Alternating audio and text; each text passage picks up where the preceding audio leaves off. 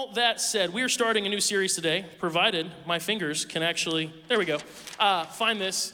It's called In Light of All This. We have been going through the book of Romans in the New Testament bit by bit over the course of 2 years. And so that's my fault. The pace is on me. I apologize. I'm the one who said, let's go through Romans. And if you know the book of Romans, you're like, that's going to take a while. You were right. That's because Romans it's deep, it's dense. In fact, if you're unfamiliar, the book of Romans, it's actually a letter in the New Testament written by a man named Paul to a church in Rome. These are people he had never met before, but he really wanted to be with them. He had heard about them. And so he writes to them and he basically just lays out in the most comprehensive way that we have recorded the real entirety of who Jesus is and why did Jesus need to come and what is it that Jesus has done and who is he really and what has he accomplished in our lives. And he goes through all of this. Romans may be the most comprehensive explanation we have of the whole Jesus thing, period. And the first 11 chapters of Romans that we've gone through up to this point are pretty theological, to use that word. It's a lot of talk about who God is and the kind of intricacies of his nature and things like that. But then we get to this moment in Romans chapter 12 where Paul shifts. And it's like he says, look, in light of all this, in light of everything that Jesus has done, let's live differently. In other words, if Jesus has really changed everything for us, then here's what it looks like to live a changed life. And from Romans 12 on, Paul begins to describe what is walking with Jesus and living connected to Jesus look like in practical day-to-day life. And I'm really excited that we get to sink our teeth into this. This is really good stuff. And it reminds me, as I've studied and prepared, it just reminds me how practical Scripture is. I mean, it's amazing how a document that was written so long ago, and actually a collection of documents written so long ago, could speak to our culture, to our time today, because the truth of God is timeless. And it affects every aspect of our life. And if we'll be open and receive what it says and at least think about it, like Matt said early, at least wrestle with it, you might be amazed what it can show you. And so in light of all this, Romans chapter 12, verses 1 through 2, Paul writes, therefore, I urge you, brothers and sisters, in view of God's mercy, to offer your bodies as a living sacrifice, holy and pleasing to God. This is your true and proper worship. Do not conform to the pattern of this world, but be transformed by the renewing of your mind. Then you will be able to test and approve what God's will is, his good, pleasing, and perfect will. Now, let's think about that last part for a second. You will be able, think about this as a promise. You will be able to test and approve what God's will is. God's good and perfect and pleasing will. In any circumstance in life, in any situation, in any struggle, understanding God's will is everything. There have been times in my life where I've been so confused, so desperate to know what to do, so overwhelmed by a decision in my life, and one word from God clears everything up. To simply understand what God wants, what God's plan is, changes everything. And for all of us, for every single one of us, we have to understand, sometimes this gets cliched and overdone, but it's true. God has a plan, and he has a plan for you. And he cares deeply for you. He knows you personally. And so, if you're ever struggling in your marriage, let's say, God has a plan for your marriage. He has a desire for your marriage. And if you could figure out what that is, if you could test and approve what God's will for your marriage is, you would see it totally differently. When it comes to your kids, those of you who have children, and when you have kids, it's an interesting experience because sometimes you see the best in them. And sometimes you're like, they're terrible human beings. And I've raised them. I did this. Is there time to undo what I've done? Sometimes you have those thoughts.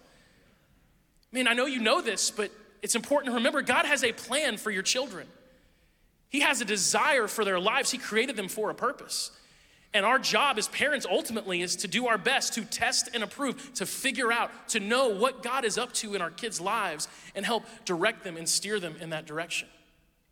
Because they're God's more than they're ours. Those of you who are younger, you're in school, students, God has a plan for your life. And if at this stage of life you could learn how to how to figure out what has God created you to do? What are you meant for? And you begin to explore that and ask those questions.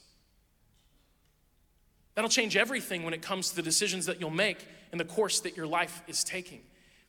In every aspect of life, your career, your home life, you name it, God has a will. He has a plan. He has a desire for you, and it is good, and it is pleasing, and it is perfect. Perfect, by the way, in Scripture, usually doesn't mean without flaw. It means it's perfectly suited for what it's meant for. So God has something for you that is perfectly suited for you, for how he created you. We've just got to figure out what it is. Think about that as a promise. What would it be like if you could actually know the will of God? Because sometimes we search for that. We're like, if I just don't know what God wants. But this says that there's a way to know it. Not that long ago in our office, someone posed a really interesting question. We'll have lunch sometimes, and people just talk during lunch, and sometimes some of our staff members will say, hey, question for you. And it was, if you could choose someone in the real world's ability, not Jesus, that was the rule, you cannot pick Jesus, but anyone other than Jesus, if you could have their ability, something that they do, what would it be? And I thought about that. And I was like, ooh, man, because there's choices, like Steph Curry's jump shot, sign me up all day long. You know, although I'm a little late in life to really probably make proper use of that. But I thought about that for a minute, and I thought, like, Gordon Ramsay, not his people skills so much, but I would take his accent and his ability to cook, because I'm one of those people that I come into a kitchen, and I'm like, well, let's order Chinese. But if I had the ability to, like, open up a refrigerator and see possibilities, that would be amazing. I would love that. I would love that. I thought about a lot of different options for what ability would I pick, but there was one that really jumped out to me over time as I thought about it, and it has to do with this word discern. We just saw the phrase test and approve. Some translations, by the way, will say, then you can know the will of God, but really what we're talking about is discernment. How do you discern the will of God? I heard a great quote on discernment, and it's that discernment is not knowing between right and wrong, it's knowing between right and almost right. It's the difference between knowing what's really right and from God, or what maybe appears to be right and from God. Because we have to remember, we have an enemy, and he's really good at presenting things to us as if they're from God, but they're not. And so there's a story that jumps out to me from the book of 1 Samuel. It's a story of David before he's king. If you know the story of King David and Goliath, that guy. And this one it comes to my mind all the time. 1 Samuel 24, 3 through 10. It says, he came to the sheep pens along the way. A cave was there, and Saul, who's the king at this time, who's hunting David. He's threatened by David, so he's going to have David killed. He's trying to find David. Saul goes into this cave to relieve himself. Sometimes the Bible's just really direct. I love it. David and his men were far back in the cave. The men said, this is the day the Lord spoke of when he said to you, I will give your enemy into your hands for you to deal with him as you wish. Then David crept up unnoticed and cut off a corner of Saul's robe. Afterward, David was conscience-stricken for having cut off a corner of his robe. He said to his men, the Lord forbid that I should do such a thing to my master, the Lord's anointed, or lay my hand on him, for he is the anointed of the Lord. With these words, David sharply rebuked his men and did not allow them to attack Saul. And Saul left the cave and went his way. Then David went out of the cave and called out to Saul, my Lord the king. When Saul looked behind him, David bowed down and prostrated himself with his face to the ground. He said to Saul, why do you listen when men say David is bent on harming you? This day you have seen with your own eyes how the Lord delivered you into my hands in the cave. Lost my place, apologies. Some urged me to kill you, but I spared you. I said, I will not lay my hand on my Lord, because he is the Lord's anointed. So here's what's going on. David has been chosen by God to be the replacement for Saul. Saul just doesn't want to let go of his power. Like shock, right? People in power that don't want to let go of it, like that's never happened before. And so Saul is actively hunting David, trying to kill him because he wants to protect his kingdom. He doesn't want David to become the king. And so Saul goes into a cave, and if you know anything about the Middle East, there's a lot of them, a lot of caves. And he just so happens to pick a cave that David and his men, the men that are faithful to David, are already in. They are further back in the cave hiding. And if this doesn't look like a God thing, I mean, come on, like David's men are like, David, clearly God has delivered Saul to you. He's right there. He has no idea. He picked the cave that we're hiding in. Like, what are the odds? This has to be from the Lord. go and deal with them. Let's be done with this. It's over. Now you're the king. And that would have seemed right to every single person with a brain, but David had the ability to discern. And he said, no. This is not God's doing. This is, if anything, a test. This is, if anything, a temptation. Everybody else thought it was a God thing. David recognized, no, this would be wrong. And so he did not take Saul's life. Because he had the ability to discern between right and something maybe that just appears to be right. So if I could have one ability, it would be the ability, like David, to discern the will of God. How could I know what God's will is? What are you dealing with today? What are you struggling with today? God has a plan. You just have to figure out what that is. So how do you do that? Well, Romans 12, 1 and 2 tells us. It gives us a couple things that we should do, and it gives us one thing that we shouldn't do. If we want to be people who have the ability to discern the will of God, his good, pleasing, and perfect will. Let's start with the do not. Let's just get that one out of the way. This is the fun one. It says, do not conform. We'll go back to Romans chapter 12. The first part of verse 2 says, do not conform to the pattern of this world, but rather be transformed by the renewing of your mind. Do not conform to the pattern of this world. Now, we have to acknowledge right now on the front end of this part of the conversation how hard that is. It is easy to conform. There's a lot of pressure to conform. There always has been. There's this story in the Old Testament with the people of Israel after they've left Egypt. And if you're just reading through the Old Testament, you get to the story. It seems like the most random thing in the world. Moses, having recently delivered the people out of Egypt, God did incredible things through Moses, and they're free now. They're in the wilderness. They're kind of figuring things out. Moses goes up on this mountaintop to be with God and to hear from God, to get direction from God. And meanwhile, while he's gone, things kind of go awry. In Exodus chapter 32, it says, when the people saw how long it was taking Moses to come back down from the mountain, they gathered around Aaron, who was Moses' brother. They said, come on, make us some gods who can lead us. We don't know what happened to this fellow Moses who brought us here from the land of Egypt. So Aaron said, okay, take the gold rings from the ears of your wives and sons and daughters and bring them to me. And all the people took the gold rings from their ears and they brought them to Aaron. And then Aaron took the gold, melted it down, and molded it into the shape of a calf. And when the people saw it, they exclaimed, "O Israel, these are the gods who brought you out of the land of Egypt." This is such a strange story.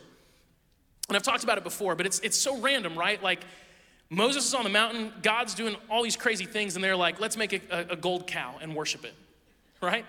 And we look at that and go, that's the strangest thing in the world. But to them, no, to them, this is normal. They've grown up in Egypt. And the Egyptians and all the other cultures of their world, they have gods you can see. They're statues, right? There's images. If you look at Egyptian hieroglyphics, you can see, what they thought the god Anubis was a name they had for one of their gods. The god Ra, you can see like what they thought those gods looked like. It's always a half person with an animal head, very strange. But they had gods you could see. And the Israelites have this invisible God. And so when things are tough and they don't know what to do and they're panicked and afraid, okay, they give in to that pressure to conform, to be like the rest of the world. They just follow the pattern of the world and they go, hey, we need a God we can see. We've got some gold. Aaron, he's like, well, I can make a decent cow. We can give it a try. I'm not sure how that all went, but there's this deep pressure to conform. They just went the way of the world. They followed the pattern of the world because the world always wants a God it can see. And so they got it, and it does not work out well for them. We have to understand that there is a tremendous, tremendous pressure to conform to the pattern of this world. But we can't do that. Now, this is a tricky subject. It's a tricky subject because in many ways, church history hasn't fared very well in this dynamic. Because when we're talking about the pattern of this world, we have to recognize a few things. Number one, we are not the good and evil police of the world. That's not our job as Jesus followers. Like, it's not our job to walk around and be like, bad, bad, bad, bad, bad. That's bad, that's bad, that's bad. That's what the Pharisees did in Jesus' day, and Jesus didn't like them at all. I mean, he loved them, but it doesn't seem like he liked them very much. And so that's not our job. Our job is not to be that. And I think there have been eras past where maybe the church was sort of known for that. But then at the same time, it's not our job at all to just go along to get along. Because we're maybe afraid to appear judgmental or afraid to do something that might be construed as unloving, we just sort of throw up our hands and go like, yeah, whatever. Like if this is the way the world's going, then we'll go along with. We're not supposed to do that either. And so we have to walk this very fine line that I'm gonna be honest, it's tough to walk, where we have to be people, and I'm speaking specifically, by the way, to those of us who have said, I follow Jesus. Like, we gotta remember the Bible, the New Testament, for example, it was written to Jesus followers. Like Paul was not telling everyone in society to live this way. He's telling people who have given their lives to Jesus to live this way. And to expect someone who hasn't given their life to Jesus to live like they have is silly. That'd be like putting a burden on them that they can't live out because you need the Holy Spirit to do this. But what we've got to do is be people who don't condone what is wrong. We see it, and we're sober-minded enough to be like, yeah, that's not going to work out. And at the same time, while we don't condone, we never condemn. It's tough to do, but it's necessary if we're going to be people who are not conformed to the pattern of this world. Now, if we want to talk about the pattern of this world, you got to be careful because it's pretty easy to like cherry pick bad things going on. Like for me to be a pastor standing on a stage being like, look at the bad things happening in the world. That takes no effort whatsoever. And that is not, I don't need the Holy Spirit to be like, this seems to be going awry. But we do have to recognize, hey, there are trends. When it says don't conform to the pattern of this world, look at the way the world is trending. And recognize that Jesus is always countercultural. Always. Jesus is always going in a different direction. The culture that he was raised in, the culture that he operated in, the one that crucified him, very different than our culture. And he was going in a different direction than they were. And the same would be true if Jesus came for the first time today and was part of this culture. We would do whatever our version of crucifixion is. At the very least, we would cancel him, no doubt. Because he would be going in a different direction. He's always countercultural. So if we find ourselves conforming to the pattern of this world, we will always be moving away from the direction that Jesus is going. So let's explore just a few thoughts. What defines our culture? Well, one thing would be like the elevation and even the obsession with self. I'm a millennial. I'm the oldest millennial you can be, born in 1983.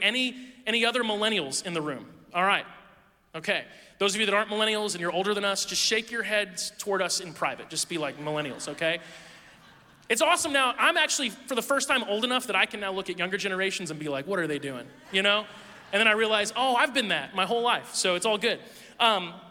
So one of the things that my generation is called is the selfie generation, because we've taken more pictures of ourselves than we have of anything else. You know, like my generation, we'll go to the most beautiful places on earth and take pictures of us.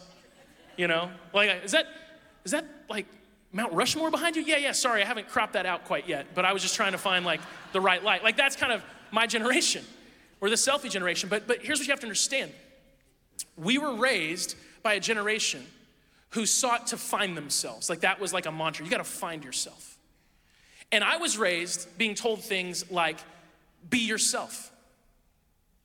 I mean, in school, I remember the posters on the walls that have like an eagle flying above a mountain, and it would say something like, believe in yourself. I'm like, I can't fly. You know, I can't do this. That doesn't help me do this math problem, right? It's like they would say, believe in yourself, and they would separate us out into groups by like, they give us a color, like you're the blue group. I'm like, I know the blue group is the bad at math group, okay? I know that. That eagle poster doesn't change the fact that I know you know I'm bad at math, whatever. But we were told, like, be yourself. Believe in yourself. And social media comes along, and it's like, express yourself. Tell everyone what you think. Just be you. And it's funny, I was watching TV maybe 6 months ago, and a commercial came on, and it's like my favorite commercial I've ever seen. It's the best I've ever seen. It was a commercial for Nair, which I just, like, you rub it on and hair goes away. That's all I know about that product. Don't use it. But here was how it ended. It was like a person in the mirror. I love this. Guys, go ahead and show this image. This is so good. It said, worship yourself. Now, no, don't be offended by this. I love this because it's honest. It's honest. What is the end result of raising an entire generation and telling them just to be themselves, to believe in themselves, to express themselves, to find themselves? The ultimate result is that you just worship yourself. You live for you and you become the center of your own reality. and it doesn't go well. You know, it's not a coincidence that the generation that's been raised to believe in ourselves and love ourselves and express ourselves deals with self-delusion to a degree that we just really haven't seen, at least in a long time. Self-hate, self-harm, like those things are rampant because we're not the center of our universe, far from it. But the pattern of this world is, man, whatever makes you happy, whatever makes you feel fulfilled, like your truth, that kind of thing. We can't conform to that. Something else that's a little bit connected to this is the elevation of emotion. Like emotion. We live in a culture right now where like outrage is viewed as a character trait, and it's not. Like if someone's really mad about something, that doesn't make them right. And so like a lot of times our politics is just who's yelling the loudest, who's the most upset. And the world feeds off of that. Like, man, depending on what political affiliation you have, if you watch those programs, it's just this group is trying to get you outraged at that group. Like they're the problem, and then you look at the other one and it's like, you should be outraged at them. And everyone's outraged, and everyone's upset, and everyone's offended. I wanna say, as Jesus followers, we should be the hardest people to offend in the world. We've been forgiven of every sin we've ever done. And so like, it should be hard to get us all like upset and angry. But we live in this culture that just elevates feelings and emotions. And so if someone is outraged, then we're supposed to say, well then, okay, you have the floor? No, not necessarily at all. Or if someone's really afraid, it's not that we don't have compassion for that, but a feeling, our feelings don't guide us. We don't follow our feelings. We have this one, and this was maybe kind of the disclaimer. It just is what it is. We live in a culture that just elevates sex. Like it's so rampant. And I mentioned this a few weeks ago. It's something I've spent a lot of time thinking about over the years. You know, our culture used to believe by and large that we were spiritual people. And then that sort of went away. And not that we're not spiritual, but you're not really supposed to talk about those things. And so what has replaced our belief that at our core we're spiritual is that at our core we are sexual. There's many people, in fact, most people I think to some degree would believe this, that our sexuality is the most defining characteristic of who we are. Which is why you hear phrases in our culture like, I can't help who I'm attracted to. Well, because you believe that you're powerless against those feelings because, right, we've elevated emotion, we've elevated self-expression, and now we think we're powerless because our sexuality is the core of who we are. No, it's not. It's not. But our culture has put it in that place, and so it's just like, it's everywhere. And it's piped into everything.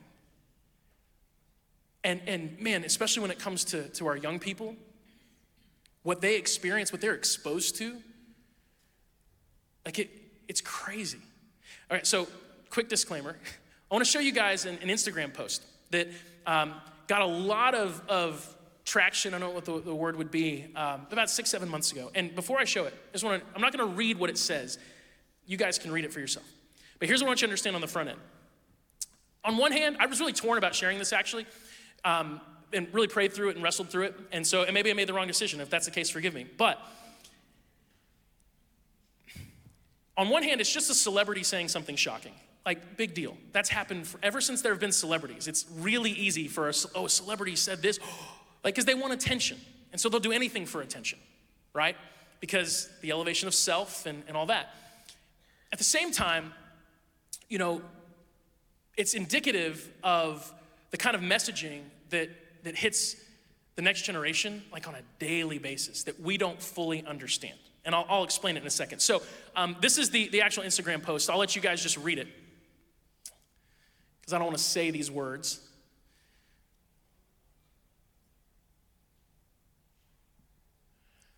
Okay, now this particular celebrity has 125 million followers.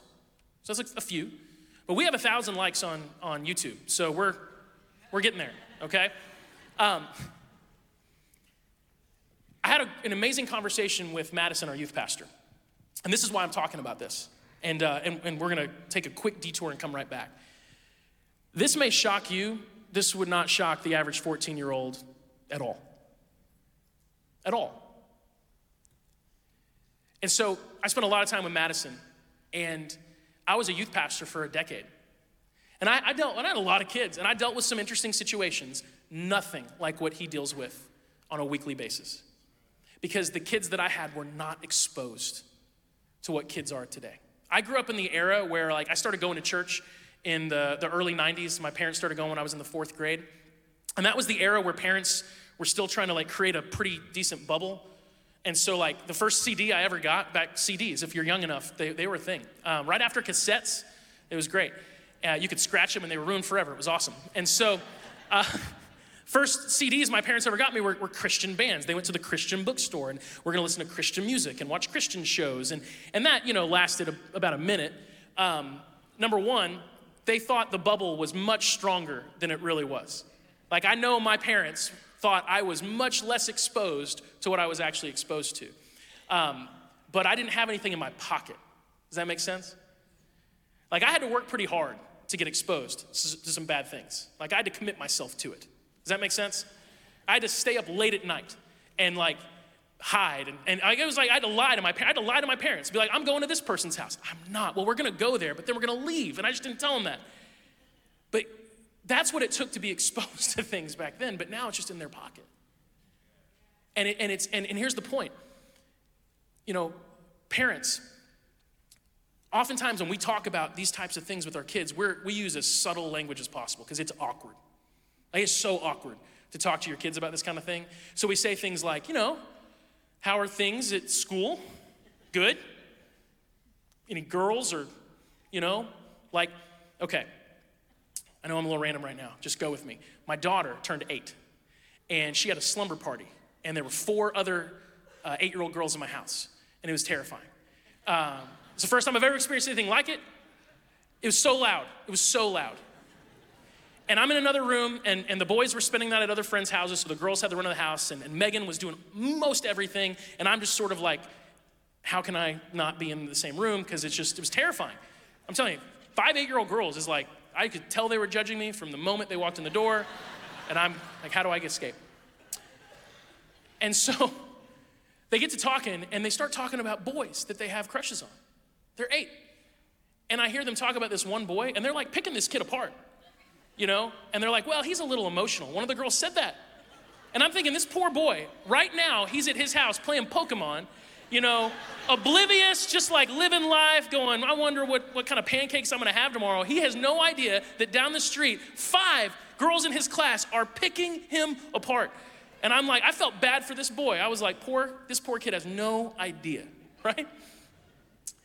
And so parents, we see our kids, they're young. When we have conversations about sex, about the temptations in this world, we tend to use very we dance around it because it's awkward. But when you read posts like that, just understand the world is not being subtle at all. So if you're dancing around it and you're hinting and you're hey, if you ever, want to talk about anything weird, then, I'm here. If you do that, just know that that is the way the world is speaking to them. And there's no bubble you can create. No, you just got to hit it head on and be this is going to happen. They're going to be exposed to it. I got to have these conversations. And so on that note, and then we're going to come back to our conversation at hand, because this is not about bashing culture. It's about recognizing the patterns of the world and going I see it. It's your Matrix moment where you're I see the code. I see it. Now you've seen it, you know it. I do want to say this, and this is something we talked a lot about this week on staff. Our kids and youth teams work really hard to partner with you guys who are parents to make sure that you don't have to do this alone. It is hard to raise kids. It is hard to raise kids in a culture that is kind of crazy. And you don't have to do it alone.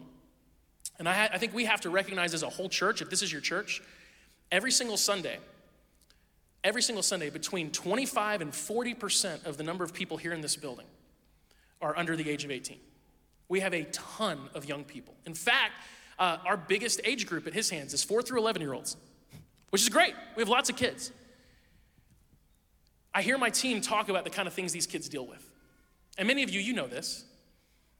I remember Megan this was about a year ago, was helping out in the treehouse, which is our 4th and 5th grade room. And she had a 4th grade girl who was in tears because she had been up all night because another 4th grade girl was texting her all night long because they both have phones. And this girl said she was suicidal, and if her friend didn't answer, she might kill herself. And this girl was so afraid of what might happen to her 4th grade friend that she got no sleep because she was sitting by her phone, and she said she texted me like 100 times. And she showed my wife the text, and my wife is like, this is insane. We as a church have to take a stand and say that we will support our kids, that we will come alongside the next generation because they need help. They're going to be exposed to things. This world is very good at what it does, and we just have to be people who say, you know what, I'm not gonna let them walk alone. It's not about convenience like, man, maybe one day I might enjoy it. No, it's like out of conviction, will do whatever I can to come alongside the next generation. And so if that's the case, so those of you who are clapping, if you clapped, you just outed yourself. So guys, go ahead and put this up on the screen. This is kind of a new thing we're doing. If you're interested in helping out in our kids' areas, we need you. We need you. Our team, they work so hard, and it's not just fun and games. We have a lot of fun, play a lot of games, but we are working daily, weekly, to prepare these kids for life and to help them know Jesus in the process, to make sure that every decision they make is grounded and connected to the Lord. And if you're like, you know what, I would love to serve. I don't want kids going through this stuff alone. I want to come alongside them, come alongside parents. Either text his kids to that number, or just with your phone right now, you can just take a picture of that QR code, and it'll pull up a little thing. You give us your name, and we'll reach out to you. And if you clapped, and you're not pulling your phone out, that's called hypocrisy. I'm not joking. I mean, honestly, like it's important. So we have to do that. Okay, let's move back. So these are the things that our world is all about, right? It's the elevation of self and emotions and sex and all this stuff. That's the pattern of this world. Okay, go along with it if you want to. It will not lead to a good place, because look at any study right now about anxiety, depression, happiness. It's all like, it's all-time highs of the bad stuff, all-time lows of the other stuff. That's just what the world does, because our enemy, Satan, he hates us. That's the desired result. When he tempts you, he doesn't tempt you and then be like, hey, wasn't that fun? He's like, he ruins you. Like, he's the one who tempts, and then he's the one who accuses. So how do we escape this? Because if you conform to the pattern of this world, you will not discern the will of God in your life. You won't be able to hear it. You won't be able to see it, because you'll be blind to it. So what do? It's not enough just to not conform. You got to be transformed. You got to get, like, this is what it said. Do not conform to the pattern of this world, but rather be transformed by the renewing of your mind, by letting God change the way you think. Now, in the Greek language, this is really interesting, because the word renewing in the Greek language is this word. That's what Paul actually wrote, was this anakenosis, okay? And in the Greek language, there's two words for new. There's the word neos, and there's the word kainos. Guess which one is in this scripture? It's right there, right? I know, I'm being silly. Neos means new in time. Like, if something is neos new, it's like, it's the newest version of that. It's like the iPhone, whatever it is right now. 13, 14? I don't know, is that 13? I have a 12, so I know it's more than 12, but whatever that is. Okay, so that's like the new iPhone. It's neos, it's just the newest version of it. And then there's kainos, and this means something that is new in nature. Something that is like new in the sense that it's different. 2 Corinthians 5:17 says that anyone who belongs to Christ has become a new person. The old life is gone, a new life has begun, and that new is not neos, it's kainos. We are meant to be transformed. When you conform, you become less than yourself. That's what conformity is. You become less than yourself. When you're transformed, you become more than yourself. Jesus Christ, active in your life, when you surrender to him and you give yourself to him and his spirit comes inside of you, you become more than you could ever be without him. Now, that's not an overnight process. Sometimes we get discouraged because it's like, man, I gave my life to Jesus and I'm still getting thrown out of basketball games. Like, what is going on? That's me. But it hasn't happened yet. No, I'm sorry. That made it seem like it happened again recently. The streak is good. 2 weeks right now. I'm doing great.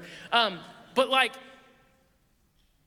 it's not overnight, but it's a process. And when you surrender to Jesus, he begins to mold you and shape you.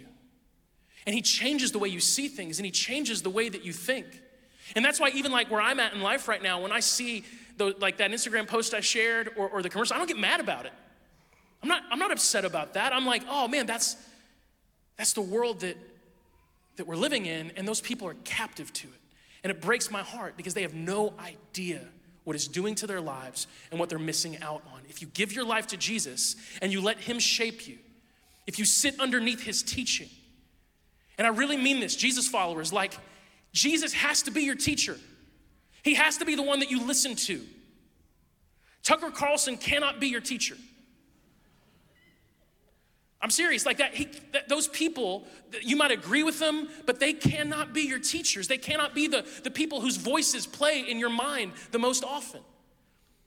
Even if you agree, Jesus has to be your teacher. He's got to be the one that we sit underneath and we listen to. And it's his words, and it's what he says. And we soak it up and we eat it up, and we're like, yes, Jesus, teach me. Because we live in a culture full of teachers, and some of them are amazing, and I listen to some of those people. But I often find myself going, you know what? I'm settling. Because when I turn on the TV, or when I open up that podcast, and I start to listen to this person's words, I'm giving them authority in my life in a way I don't understand sometimes. And I'm just soaking up what they're saying, and they're not Jesus. So Jesus is my teacher. He has to be your teacher. And if you sit under his teaching and you open yourself up to him and say, what do you say? That's when he transforms you. He changes the way you think, and then you begin to be able to discern the will of God. It said if you want to be transformed, if you want to see the will of God, you have to be transformed, and that happens by giving yourself to him as a living sacrifice. A living sacrifice. And we're wrapping up here, I promise. You're like, how many more pages are in this? Most of them are blank. A living sacrifice, I heard a pastor once say, is difficult because living sacrifices have a tendency to wiggle off the altar. Like it's much easier to sacrifice something that's dead. We're supposed to present ourselves to God and say, I'm yours. And ultimately what this means is that we don't hold anything back from God. Now this is where it gets really cool for me. And I know I've said this before, and I'll say it lots of times in my life, but I can't believe that God wants all of me. I can't believe it. But he does. God wants all of you. He wants the whole thing. You know, and it's like, I think back to this moment with my wife. We were in high school, and I was standing next to her car, and we'd just been dating for like a couple months, and we were in that phase. And this actually happened. And Megan, if you don't remember it, it happened. Just if it didn't happen, just let me believe it happened. But Megan looked at me and said, "You're just perfect." It's the last time she ever said that. It's been almost 20 years. Hadn't happened since. Because I'm not. I'm not. And that's why dating is such a strange experience. Like those of you that are dating right now, it's hard, right? Because at first you're like, they seem great, but I know they're lying. You know, at least lies by omission. They're not showing me everything. Like there's skeletons in those closets. I know it. And so the hope is that the person commits to you before they find out everything. Like that's the only hope that you have. Because no one really wants all of you, right? Like, do you want all of you? Really? Like, take a second, think about yourself, all the junk, and go, I love all of this. No. There's so many things about me that I hate, and I'm like, I wouldn't have made myself this way. But God looks at you, and he wants every single bit of you surrendered to him. Even the most broken parts of your life. Even the stuff that's a mess. That's a mess. In fact, I'll quote Cindy Fournier, who's on our prayer team, once said to me, and I'll never forget it, and maybe you originated this, Cindy, maybe not, but God can take your mess and make it your message. But only if you surrender it to him. So if your marriage is a mess, give it to God. Lay it on the altar as a living sacrifice and say, you know what, God, I don't even know what to do with this, but it's yours. and he wants it. He's not gonna look and go, ooh. What else you got? You know? I mean, if you've got addiction, give it to God. Let him take it. Let him work with you through it. Let him humble you. Let him bring you out of it, and then watch how you lead other people out of it the same way. But you gotta lay it on the altar. You gotta give it to God as a living sacrifice. God wants all of you, every single bit of you, the good and the bad. And he has this amazing way to take the stuff about us that we think is the bad and go, actually, surrender to me. I can do something with that. I can do amazing things with that, but you have to give it to God. He wants all of you. And if you give all of yourself to him, you lay it on the altar, you say, hey, I'm a living sacrifice, Lord. I am not gonna conform to the pattern of this world. I'm gonna tune that stuff out the best I can. Instead, I'm presenting myself to you. I'm laying it all at your feet, and I'm saying, Jesus, teach me, be my master, be my Lord, be my teacher. Tell me what you want me to do. He will change the way you think, and then you will be able to discern the will of God. Because you'll be right where he wants you to be. If you want to know what God wants you to do not conform to the pattern of this world. Offer yourself as a living sacrifice. That's the way you really worship. Let God change the way you think. Submit to him. And I'm telling you, you will hear things from God. Thoughts will come into your mind. Discernment will come into your mind. Decisions that you'll be able to make that you're like, that wasn't just me. That was the Holy Spirit partnering with me.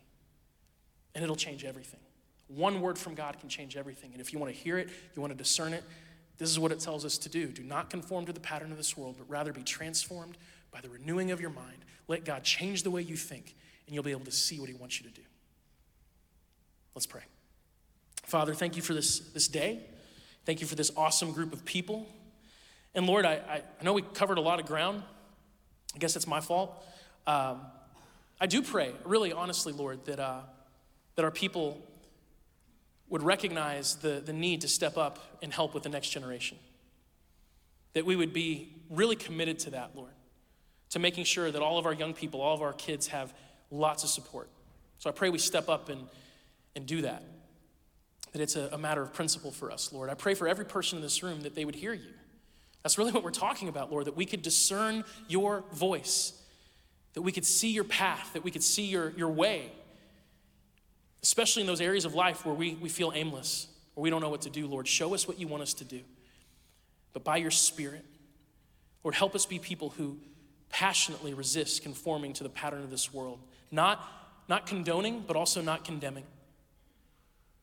Lord, help us be people who have the courage and the boldness to offer all of us to you, all of ourselves, and surrender to everything that you teach us. Help us love each other. We love you, Lord.